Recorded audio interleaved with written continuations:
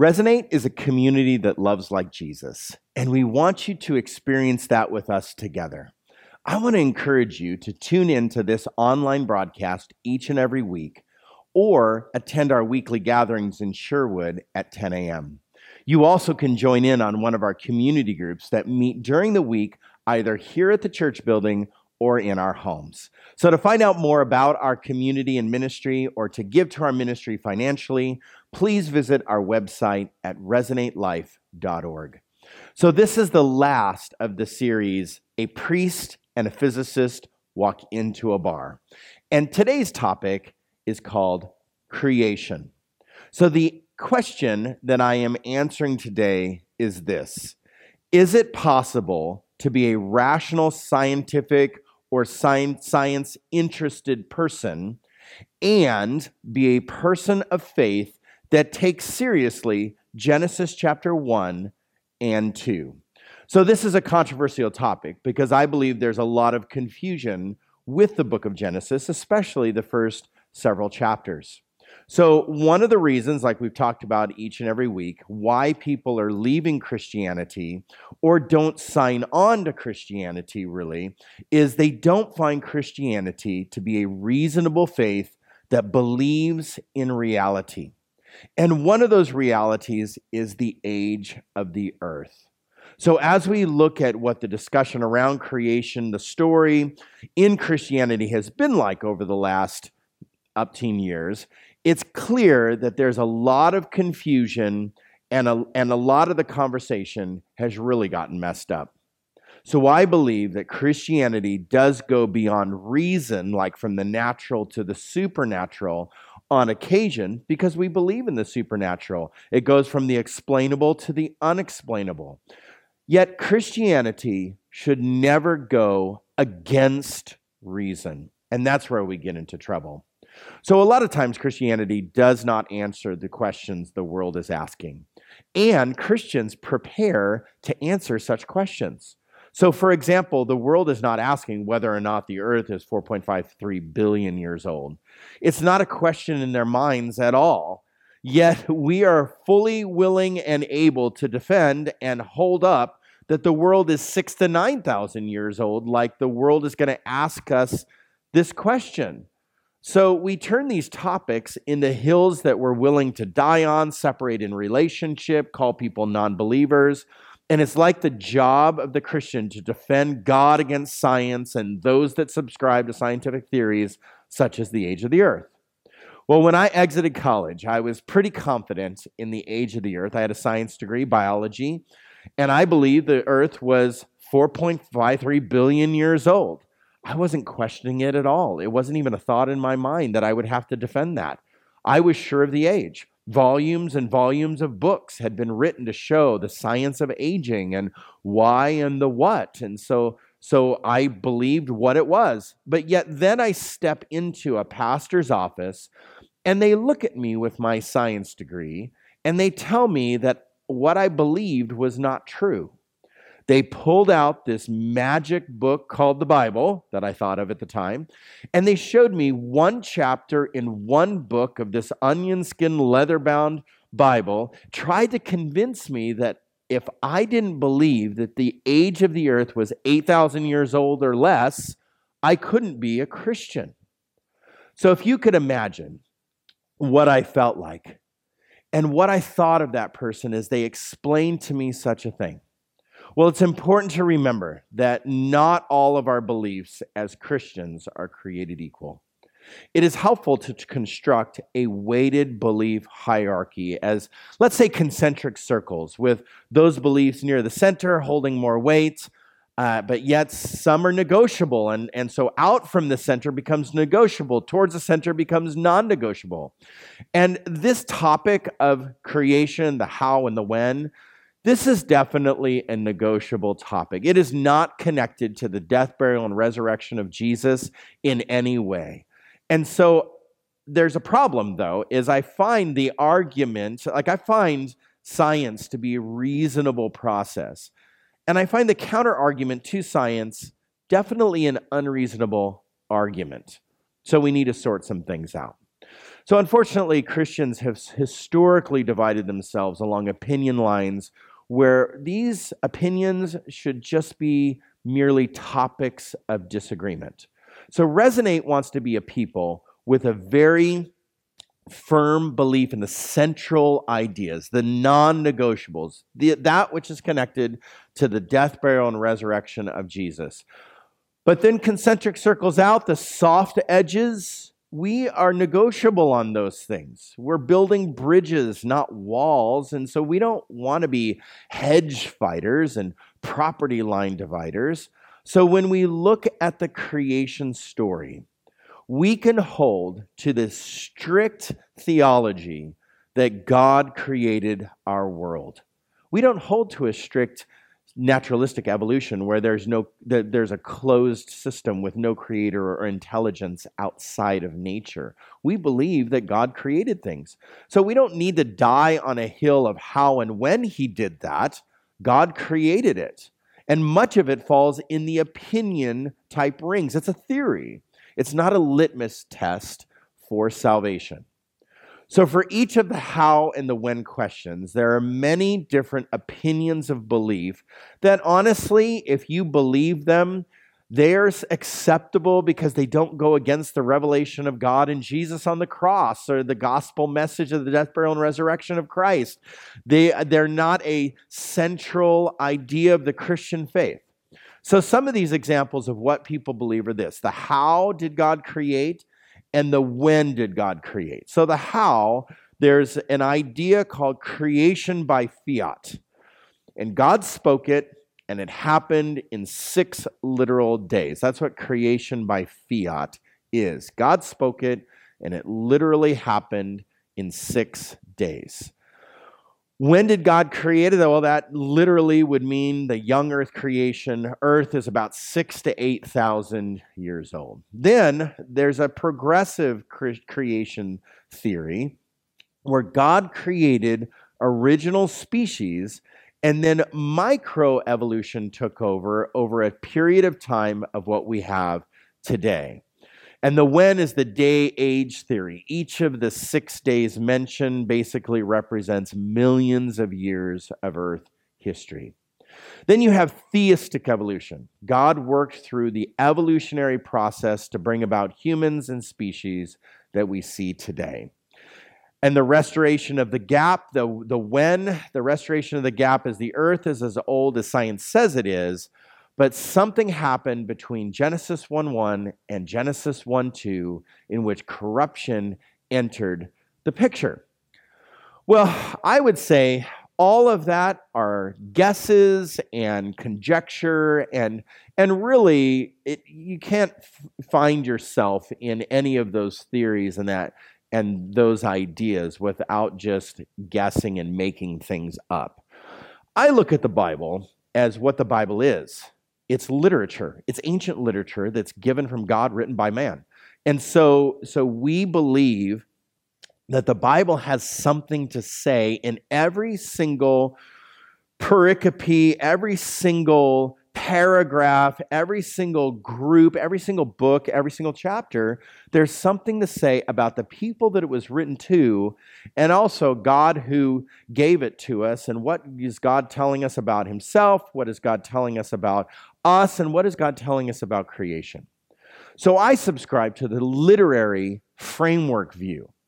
And this, in Genesis 1 and 2, the author's point was never to answer scientific questions about sequence, about the how and the when, but rather it's to teach us something about God. And so I want to teach us something about God through Genesis 1 and Genesis 2. So there's 2 different ways you can look at the Bible based on the creation account. You can see life through the filter of Genesis 1 and 2 in really 2 different ways. And one of those ways is the literal way. This means that life birthed out of chaos and calamity. Everything in Genesis 1 and 2 is a literal historic writing. Sequential, literal days, 1, 2, 3, 4, 5, 6, God rested on the 7th. And in this view, the entire Bible needs to be read as if the authors are conveying all historical facts. So if you videotape the events referenced in the Bible, those events would correspond directly and exactly to the Bible's descriptive stories. Well, there's a challenge here. It becomes problematic because either it's all literally true or it's all literally not true. Well, this is problematic because that does not take seriously the fact that the Bible is full of different types of literature and literary genres, and that different literary genres have their own rules for being read. So the Bible has narrative. The Bible has poetry, poetry within poetry, poems within poems. Prophecy, history, gospels, epistles, apocalyptic literature like Daniel and the book of Revelation, and it has parables. So you wouldn't certainly read apocalyptic literature the same way you read narrative history. You just don't. And so the literal view breaks down for me because you wouldn't read all the Bible in a literal way. So the second way to read Genesis 1 and 2 and to see through a lens, either literally or metaphorically, or a lesson to learn through it, we learn those lessons through the lens of Christ and the creation of the new heaven and the new earth. So Christ came to usher in something brand new, and that was called the kingdom of God. So Christ built the kingdom of God. So Genesis 1 and 2 says that God created all things that existed, and that God created the first human beings, and that they broke faith with God, and that changed their faith, their relationship with God, each other, and the world. I believe that is exactly true. That is the lesson that we can learn in Genesis 1 and 2. Yet I do not think that the way these creation narratives in Genesis 1 and 2 have to be read in literal descriptions of what materially happened in creation, in the creation process, and how the first humans came about. Well, Adam and Eve messed up. I understand that. There's a lesson there, but Adam means humankind. Eve means mother of all creation. So humankind and the mother of all creation messed up. Well, the reason why I believe this is because of the way the New Testament describes Jesus as the creator and how Jesus created.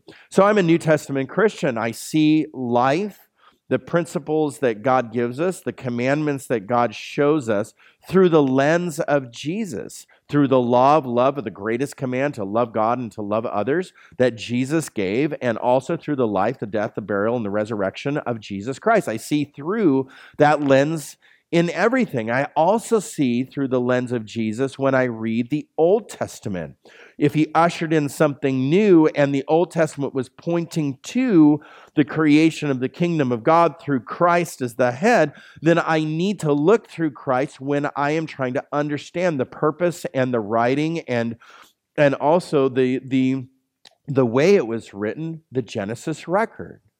So you can't look at the Genesis record and conclude really anything about how God created, because it has patterns and parallels and poetry within it. So the text in Genesis 1 is more topical than sequential. It seems to be poetically getting at a truth that isn't necessarily literal. There's like a message within it that I need to understand that goes beyond 1, 2, 3, 4, 5, 6, and on the seventh he rested. It doesn't have to be read that way, and then it's no less true if you read it a different way. So a few key important understandings about Genesis is like Genesis 1, 1 through 5. That's the day 1, day 2, day 3, all the way through. And in the beginning, right? You hear the in the beginning in Genesis 1. So the text in Genesis 1 is not trying to inform us about the beginning of all time. And I know this because the original Hebrew in the beginning, there's no definite article. So it actually is a beginning. That's important for later, in a beginning. The text is also not trying to defend some creation from nothing type just because God spoke it into existence, let's say. So it says that the earth was formless and void, and it was formless, and there was a condition there in formless that needed form and order to it. So there's a problem, though, is just because you have patterns and parallels in poetry, I know this from the rest of the Bible, it doesn't necessarily discount the history of the scripture, whether it's literal or not. So you have to look elsewhere for that truth. I definitely do not believe that the God I know created the world out of chaos, calamity, and disorder. I believe that God is a God of order, peace, and so there is a creation made with purpose and design with a process. So if you look at Colossians 1, it says this in verse 15. He is the image of the invisible God, the firstborn of all creation. For by him all things were created, both in the heavens and on the earth, visible and invisible. Whether thrones or dominions or rulers or authorities, all things have been created through him and for him. He is before all things, and in him all things hold together. He is also the head of the body, the church, and he is the beginning, the firstborn from the dead, so that he himself will come to have first place in everything. So if you look at this scripture, it basically is saying that Jesus was in the beginning when God created, and therefore Jesus created himself. So Jesus was the one who created all the universe and the life that was and is in it. So the question then arises, how did Jesus create? And therefore you can go to other passages and entities that Jesus created. You find that Jesus created, like I said before, the kingdom of God. So now you have an example through Jesus, because that's our lens, through Jesus of how he created. And there are 7 parables in the Bible that teach us what the kingdom of God is like. And 2 of those parables tell us how the kingdom of God is basically built. So one of the first parables that tells us how Jesus created the kingdom of God is in Mark 4. And it's like a seed that's planted and sowed into the ground, slowly grows, and becomes something that you didn't expect when you planted the seed in the ground. So it changed. It grew. It could I say, mutated and evolved into something that you never expected it to be. Started out small, grew to something big over a period of time.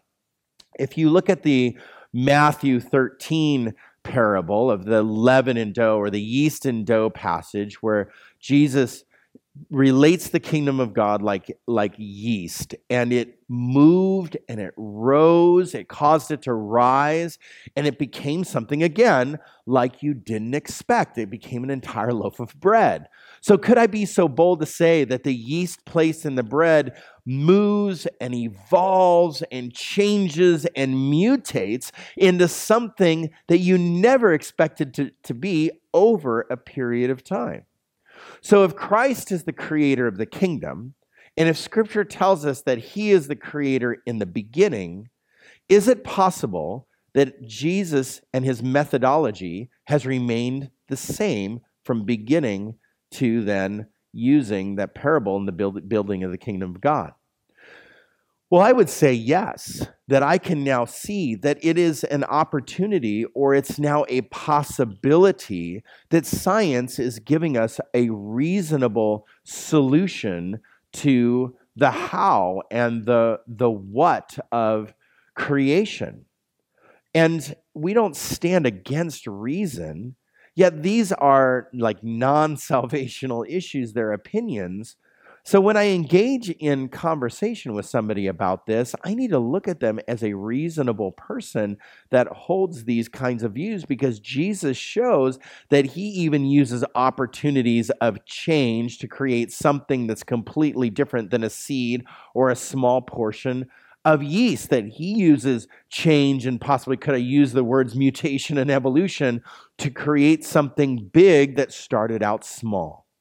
So how I look at what science presents to me, it's a theory of the age of time. Evolution seems like it's pretty consistent with how Christ has created all along. Well, the opinion area of Genesis is how did God create? And then another opinion area is when did God create? These ages of time. Well, I don't believe that Genesis 1 and 2 teach us anything about age. Why? Because I tend to really take a literary framework view of the entire Bible.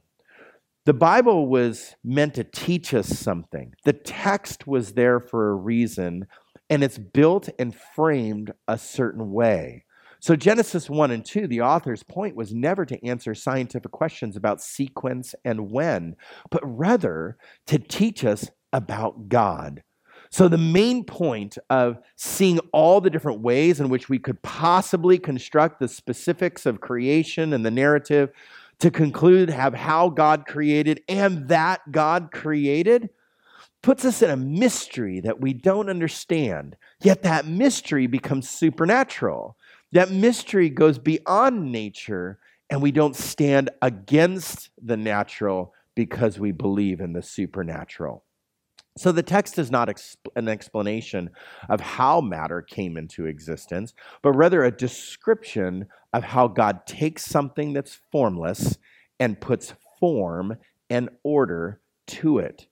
So the Genesis record was one of many creation stories in the Near East at the time it was recorded. And it almost seems like the author of Genesis copied some of the stuff of these other narratives because it has definitely many similarities and descriptions of these other writings. And there's a but here, but. There's also some very important key differences. See, the story of Genesis was written about people back then. And God creating the world back then. It was written about then, but it was written to a people at the time it was penned down. It was written as this account or this story or this narrative, this teaching was given to the people at the time it was written. It was not written to Adam and Eve. It was written about the beginning of the world and God and all that was going on. And so these differences from these other narratives, since it was written to the people that were dealing with many gods and dealing with people that were subscribing to my God is greater than your God type of mentality, these differences were to show that God is like no other God to the people it was written to. God didn't fight to win and then out of death and victory then create something. That's what other people believe they're gods. But rather, God sacrifices and dies to win to have a relationship with his creation. God breathed new life into that creation, just like now he breathes new life into us, just as he did in creation, into those people that were reading the Genesis record for the first time. So God desired to be in relationship with us, just like then, just like when it was written, just like now. So I would argue that Genesis has nothing to do with history and the how, even the when.